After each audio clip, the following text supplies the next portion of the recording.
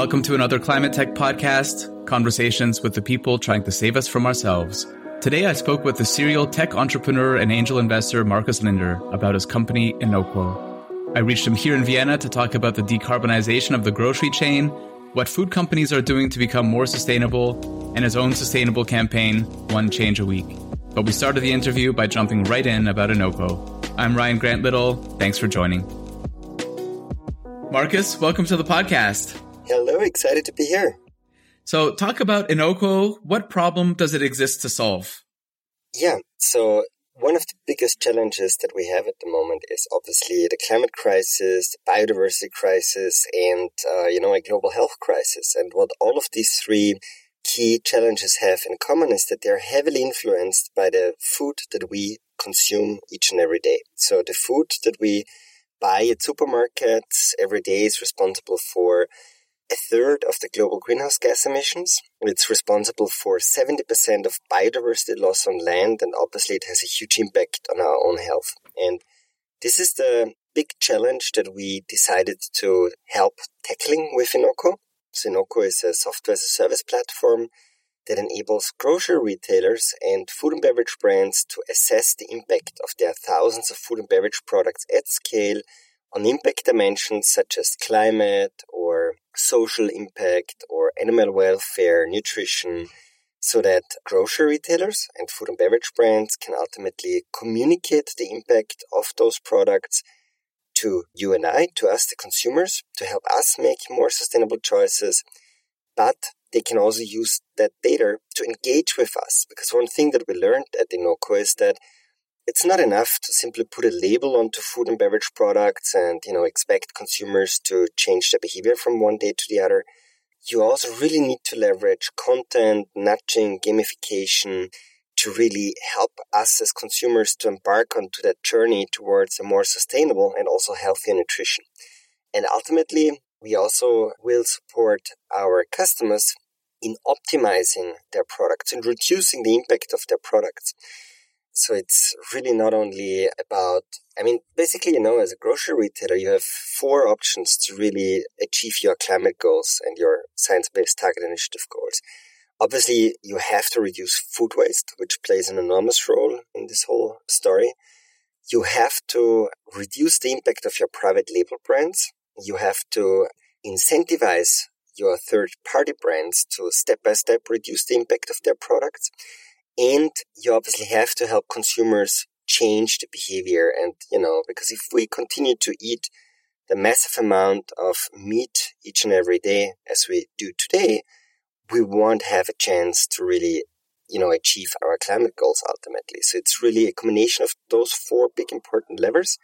And except of food waste, we from Inoqo really allow the food and beverage industry to go full in and tackle that problem by really, reducing the impact of products and by helping consumers to change their behavior and to really embark on this journey of a more sustainable and healthy nutrition. Okay, so it's an app basically that I would bring into the grocery store. Is that how it works? So for me, I'm a horrible grocery shopper and I go in and have all these plans to make this beautiful dinner tonight and shop for the next couple of days. And I come out with a bag of Doritos and AA batteries and end up ordering Indian food.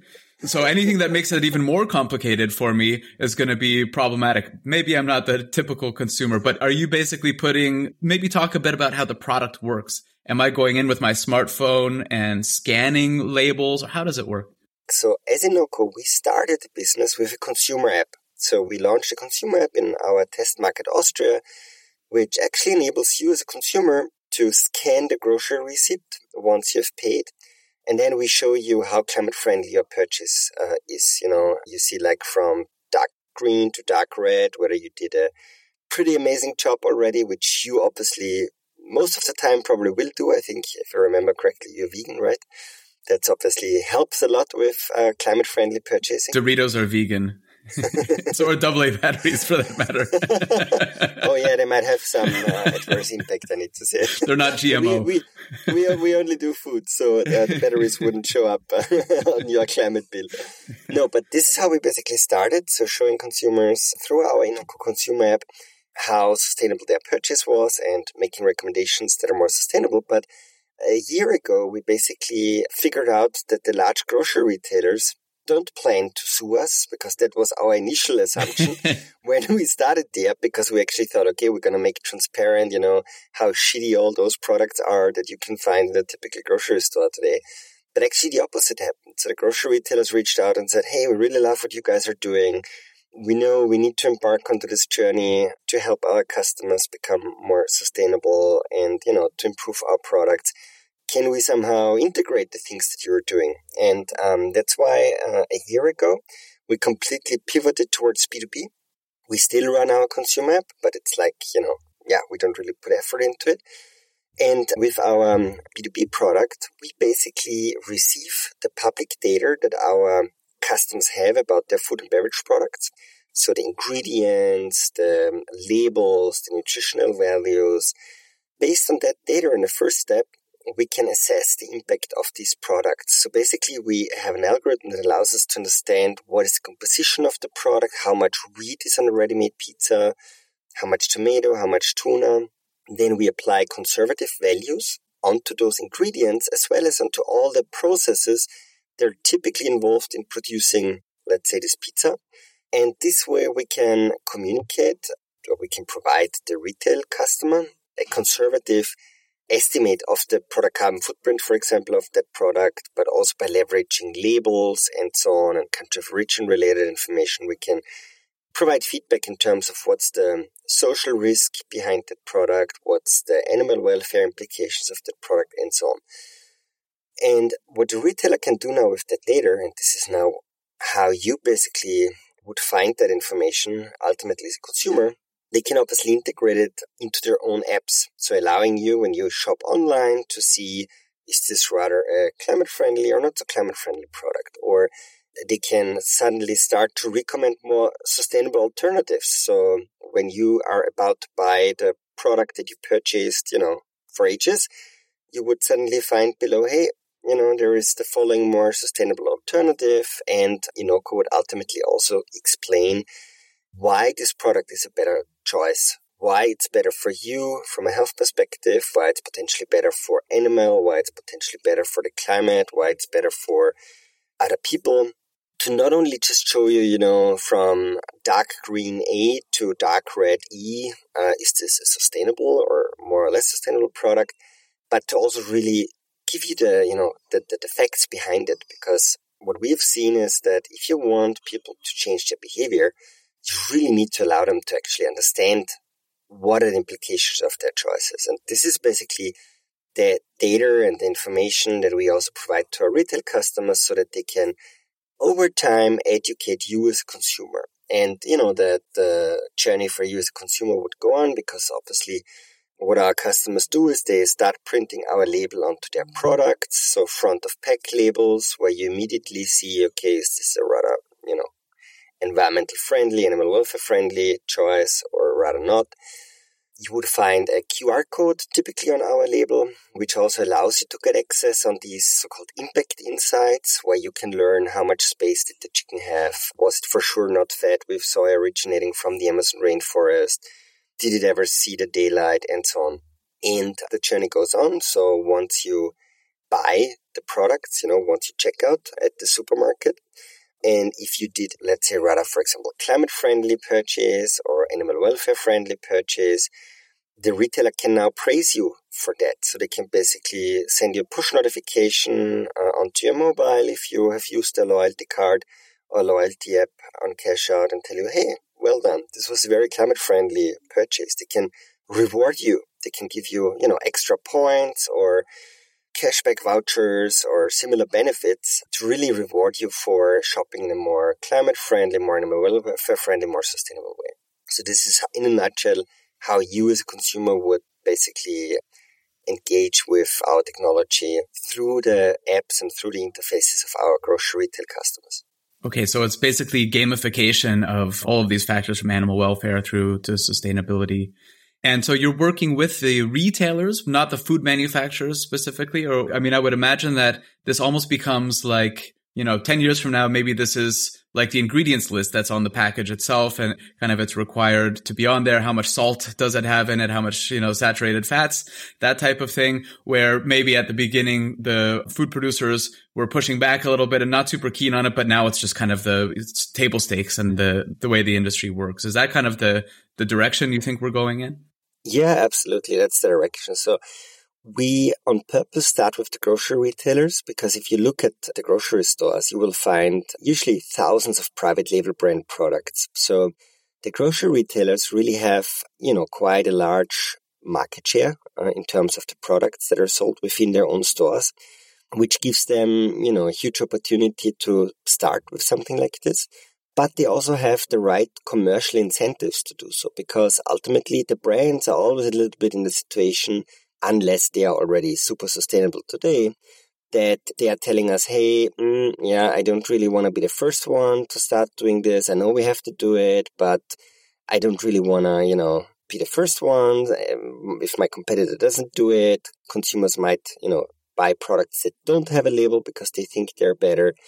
And on the other hand, the retailers have a massive incentive to do so, because by really labeling their own private label brand products, they can first of all really appeal to that sustainability conscious target audience. So they can really become the number one go-to destinations for shoppers who care and who want to learn how to shop in a more sustainable way. But they can also ultimately shift the revenue mix away from typically not so sustainable products, which typically happen to be third-party brand products, towards more sustainable products. So vegan products, vegetarian products. And if you walk through a store, you will quickly realize that the supermarkets usually have a very high market share within the vegan space, within the organic space, which means in the end, they are shifting revenue away from third-party brands towards their own sustainable private label brands, where they typically have a much higher margin. So there's multiple benefits, commercial benefits that the retailers have here by really providing more information to their consumers, giving them access, allowing them to understand what are the sustainability benefits of, switching from one product to another, which frequently happens to be one of their private label brands. Not on purpose, not because our methodology would be skewed towards them, but just because they have a very large share amongst those, typically have a very large share amongst those vegan products, organic products, and so on.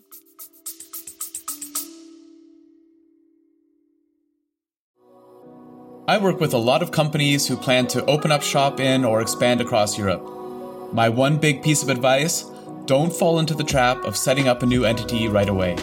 Instead, talk to my friends at Paracar, who can help you get up and running without all the costs, not to mention the legal and HR hassle. When I was hiring in different EU countries, I wanted my team to focus on their work, not on the country's bureaucracy. After interviewing a half dozen international expansion firms, I chose Paracar because they were by far the most knowledgeable and they're great people. Whether you're a large multinational looking to expand abroad, a small business looking for the right talent, or a contractor, they'll sort it out. Book a free, no-obligation consultation right now at paracar.eu/climate. That's PARAKAR.eu/climate.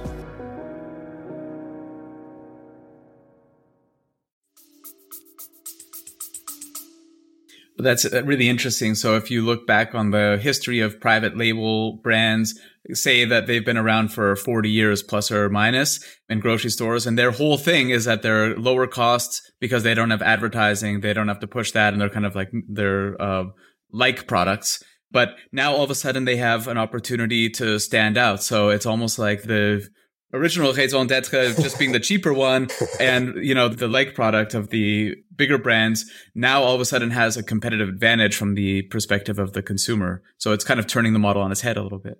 Yeah, absolutely. Yeah. It's really interesting times for grocery retailers at the moment. Yeah. And a huge opportunity. So one of our partners, McKinsey, estimates that retailers can actually increase their profit by up to 50% by really, being a front runner in this green transition, by reducing risks, by reducing costs, but also by seizing opportunities. And those retailers who are really front runners in that space will massively benefit from that green transition that we're seeing happening at the moment. And so we're talking about companies doing this on a voluntary basis.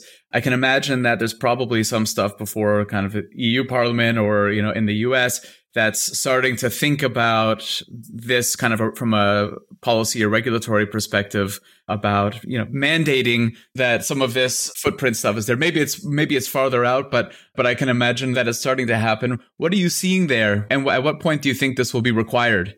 Very interesting things are happening there. For example, the European Union is currently working on the Green Claims Directive. It's going to govern to a very large extent how sustainability claims have to be backed up by data, by science-based evidence, and basically this is really like a directive that will, to a very large extent, stop greenwashing. Because today, every company can put, sustainable and green and whatever they want onto their ads. And nobody can really, not nobody, but you really have to, you have still at the moment the opportunity to greenwash a lot. And the Green Claims Directive is really about that. But on a European level, there's also sustainable food labeling framework currently in the process to be set up.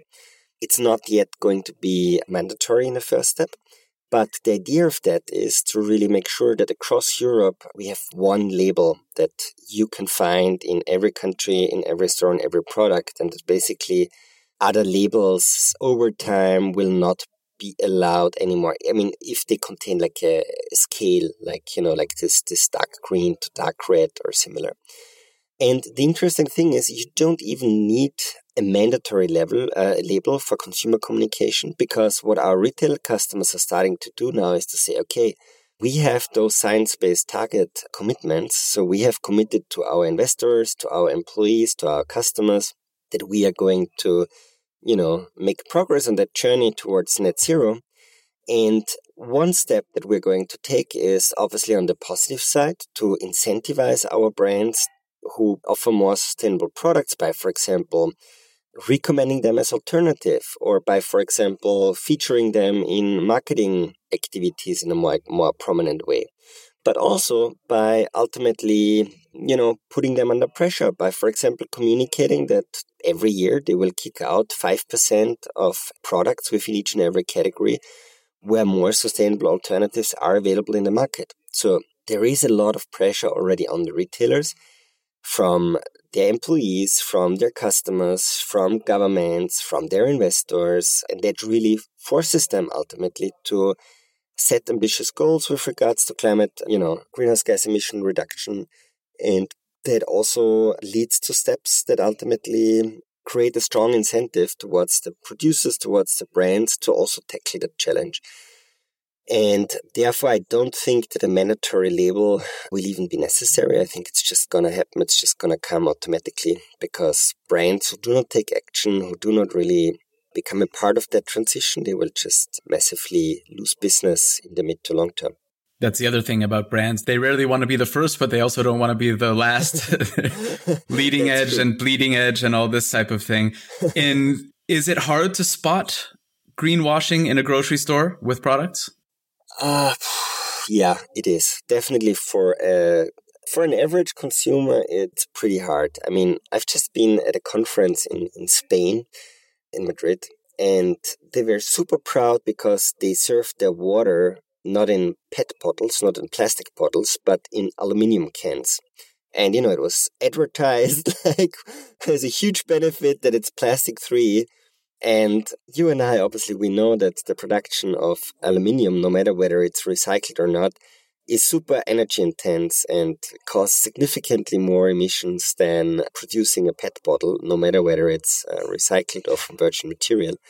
And that it's basically, a bad idea to sell water in aluminium cans. But here they're really using, they're claiming, I mean, they don't say more sustainable, but they say without plastic. And you as a consumer would think, oh, great, I can, avoid using plastic.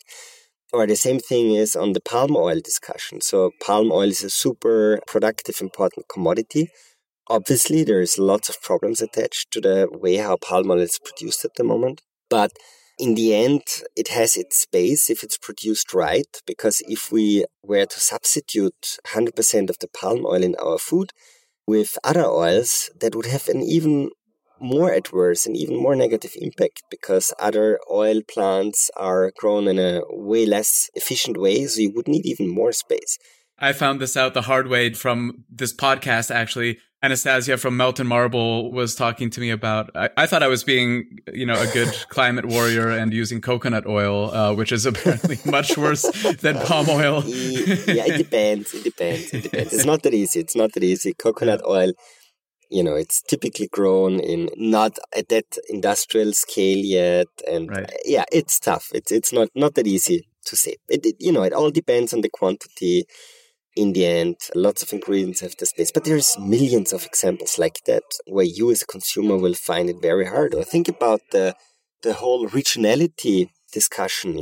Many consumers think that buying regional or buying local is equivalent to buying sustainable, which really sounds, amazing from if you look at it for 1 millisecond. But if you then look a little bit deeper and realize that the pigs that your neighbor is producing are maybe fed with, tons of soy originating from Brazil, where it's causing deforestation, or with palm oil from Southeast Asia, where loss of nature is caused by that, then suddenly regional or local, doesn't become the obvious choice anymore.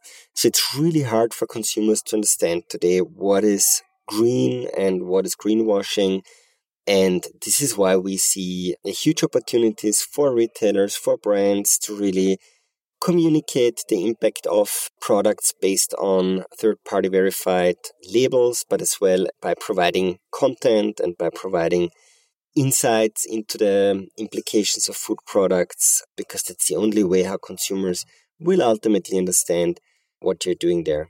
It's particularly challenging with meat because, when I think of the labeling on ground beef, it's beef, and that's sort of that's it. But if you consider what, if by the mantra, you are what you eat, then you look at what the cow has eaten. And if you treat those as ingredients, it's a very long list, right? That goes in there, and it's definitely not regional. And this is one of the complaints that's levied against plant-based meats and that type of thing. Like the Impossible Burger, people say, well, look how long the ingredient list is. I want something more natural. That list would be just as long, if not longer, if you looked at what was in the, the ingredients were of that cow.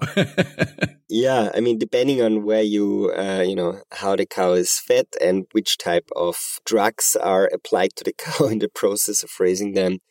But yeah, it's definitely also an interesting discussion, clean label and so on. I mean, it makes sense to a certain extent, but I agree with you that you actually would have to also take the long list of food products and drugs that go into the production of beef into account, on the other hand. You're quite active on LinkedIn, and you have one of my favorite recurring series called One Change a Week, which I religiously read and comment on and try to adopt in my own lifestyle sometimes, especially you and I are both big fans of train travel. But you've been doing this, I think, for 140 weeks in a row, which congratulations. I'm, I think, week number 3 with the podcast, and I'm trying to imagine what that's going to look like for me. And I wonder if you could kind of highlight some of these. Most of them are about sort of individual decision-making in fighting climate change. In those 140 weeks, what are some of your kind of most interesting or favorite tips that you'd like to share? I think the most important tip isn't actually yet in there yet, because you need to get started. You really need to, my recommendation would be to, not look at this huge complex problem and feel, powerless because of, the Chinese or because of the Indian people or whatever. I mean, we have a tremendous challenge ahead of us, but it's also an amazing opportunity to really change the way we live to the better, to pollution-free cities, to cities where you're not, waking up in the middle of the night because a car is, driving by at full speed and, with very loud. We have the opportunity to, again, live more in connection with nature, being part of the nature. And the great thing about it is each and every one of us can really take little steps that help us to move into that direction. Because in the end, solving the climate crisis is not a, 0-1 kind of game. It's not we're going to make it or we won't make it. I think I'm very optimistic that ultimately we will make it. But the question is, what will be the sacrifices what will be the casualties that we will have to, live with on that way. Already now, tens of thousands of people are dying in Europe because of heat, for example. I mean, we see what's going on in Canada and, I don't want to even talk about all the things that we will have to face in the next couple of years and decades. But the great thing is every milli degree of Celsius really makes a difference. And every one of us can really do a little thing to help mitigate the worst.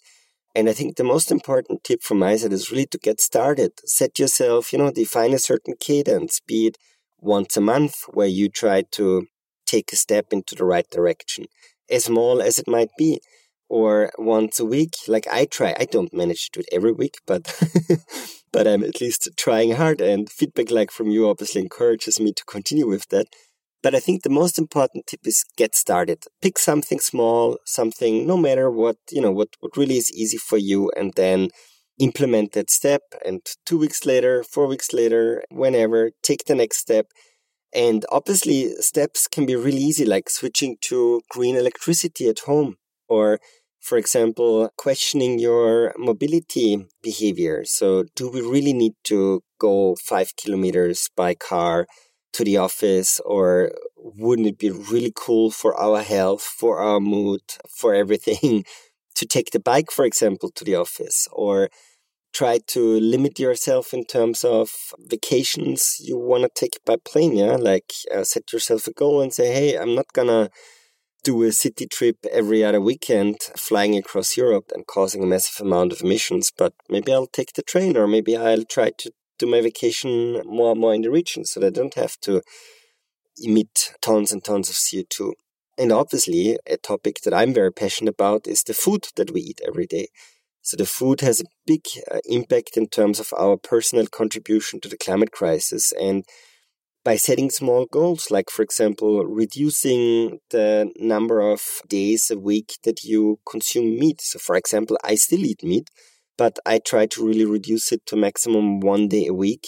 And if I eat meat, I only eat, organic meat, where I can be rather confident that that animal was treated in a humane way to a certain extent. I mean, slaughtering is probably never an amazing thing for animal, but it's at least, just going down and reducing your impact, because in reality, we don't all have to become vegan to really overcome the climate crisis. There is a model which is called planetary health, like a planetary health diet.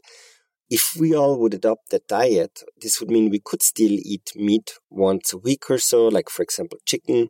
And we could actually feed 10 billion people on this planet with that diet. So the problem is not eating meat per se, but it's the massive amount of meat that we're eating today. And obviously another topic is, The chicken might disagree, but yeah. Yes. I totally feel with you. And I'm not sure if I'm at the end of my journey here, to be honest, with regards to eating meat. So there's still for sure room here also from my side. And definitely from the moment on where there is like cell-based cultivated meat available, I would be one of the first ones to switch to that. Yeah, I'm invested in some cultivated meat companies, and I like meat, but I spent so much time when I had a biogas company walking the kill floors of slaughterhouses that it just changed me. It really changed me. And that was, 2007 that started. But I really like meat itself. And so, as I say, people ask me, why are you involved you must be a real foodie if you're involved in food tech. I'm like, no, I'm really not. I'm like SpaghettiOs over the sink for dinner kind of thing. But what I'm really looking forward to is the day that I can buy cultivated chicken wings, cultivated buffalo wings, and that I'm going to take a week off work once they're on the market and buy sweatpants 2 sizes too big and load up my Netflix, and I'm going to pig out on chicken wings for the first time in 15, 20 years, whenever it is. So I hear you. And I think we're not that far away. I mean, we've seen also the FDA has just approved this. I mean, now, now in Washington and Boston, you can actually go in and buy cultivated chicken in a restaurant. You've been able to do this in Singapore for a few years.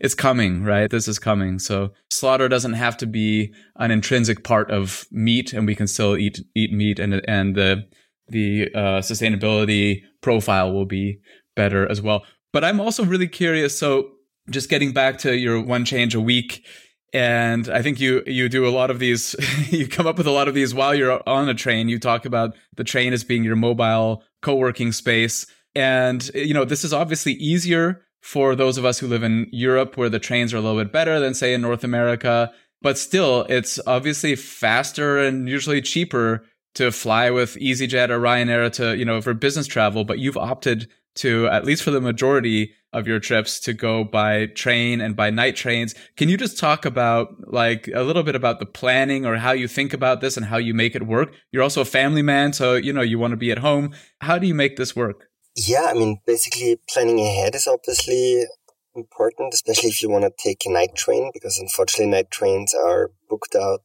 typically weeks ahead of departure time. Oh, well, that's a good sign anyway. So it's a good sign. Yeah, it's a good sign. But it's also really, I'm sometimes doing crazy things like taking a train somewhere to Tyrol so that I can then take a night train from Tyrol to Amsterdam or whatever, because the direct night train from Vienna is booked out usually many weeks, if not months ahead of departure date. But for me, the way I see it is that, it's for me an improvement, because, for example, I even take the train to London now, usually. So whenever I can, even to the UK, I take the train. It's just, I hop onto the train in the morning at, 8 a.m. in Vienna, and I'm there in the evening at 9 p.m. roughly in the city center. But basically, I have a full day where I can work almost like I'm working at the office. I mean, internet connection, calls are usually possible, not always possible, but usually it works out pretty well. And usually I try to block out those days to really, make progress with more strategic projects, or to really, clean up my inbox. And I really have time to work and to get stuff done. On the other hand, if I would have to take a plane to London, I would have to get up, at 4:30 a.m., go to the airport, go through check-in, security, wait for ages until I get onto the plane, can't really work during takeoff and landing. It's just such a lot of lost time, and I'm tired all day because I arrive not having had enough sleep. And yeah, sure. From a financial perspective, it is usually cheaper to take the plane, because I obviously need an extra night in London, which isn't super cheap. But on the other hand, I'm in the fortunate situation that I can prioritize the environment and my own well-being and my productivity over, financial, let's say, cost saving in the end. And yeah, I really enjoy doing it. So it's not a sacrifice, but it's really for me an improvement of lifestyle in comparison to my old days where, I had to get up at 4:30 a.m. at a regular basis and had super unproductive days because of, flying and then, taking the tube to the center of London.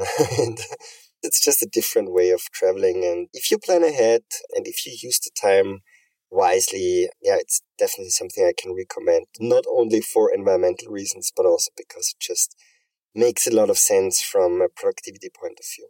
Yeah, I'm the most productive on a train as well. If you want to splash out from Vienna and go in real luxury, you can still take the Orient Express from here to the UK. It doesn't go all the way to London anymore because of passport controls and everything since Brexit, but the Orient Express still goes. So if you feel like a 10,000 euro train ticket, there's an option. Yeah, probably they've found a way to make it very unsustainable. Champagne and caviar and something like that. Yeah, my approach has been, I used to also be, flying all over the place for meetings and, working on impact, but still flying. And now I try to do sort of where I would have gone in person to London or Paris or whatever 3 times in a row. Now I try to do sort of 2 remote by Zoom and then go once, stay a little bit longer, kind of make it count. Yeah. And I think, the way how I typically, I have a threshold of hours that are okay for me. So taking the train for 12, 13 hours is kind of okay, but going to Madrid or to Barcelona, where you would have to spend, like more than 24 hours on the train, that's obviously I have to fly as well if I have to go there. But fair. I have the same thing with when I'm going back to visit family in Canada. You're not taking a boat yet? I'm really disappointed. So Markus, I'll link the One Change a Week and your LinkedIn in the show notes. I really appreciate chatting with you. Great to see you. And thanks a lot for joining today. Thank you very much. It's been a pleasure. How cool. You made it all the way to the end. Why not go one step further and subscribe, rate, and share this podcast? Get in touch anytime with tips and guest recommendations at hello@climatetechpod.com. Find me, Ryan Grant Little, on LinkedIn. I'll be back with another episode next week. Bye for now.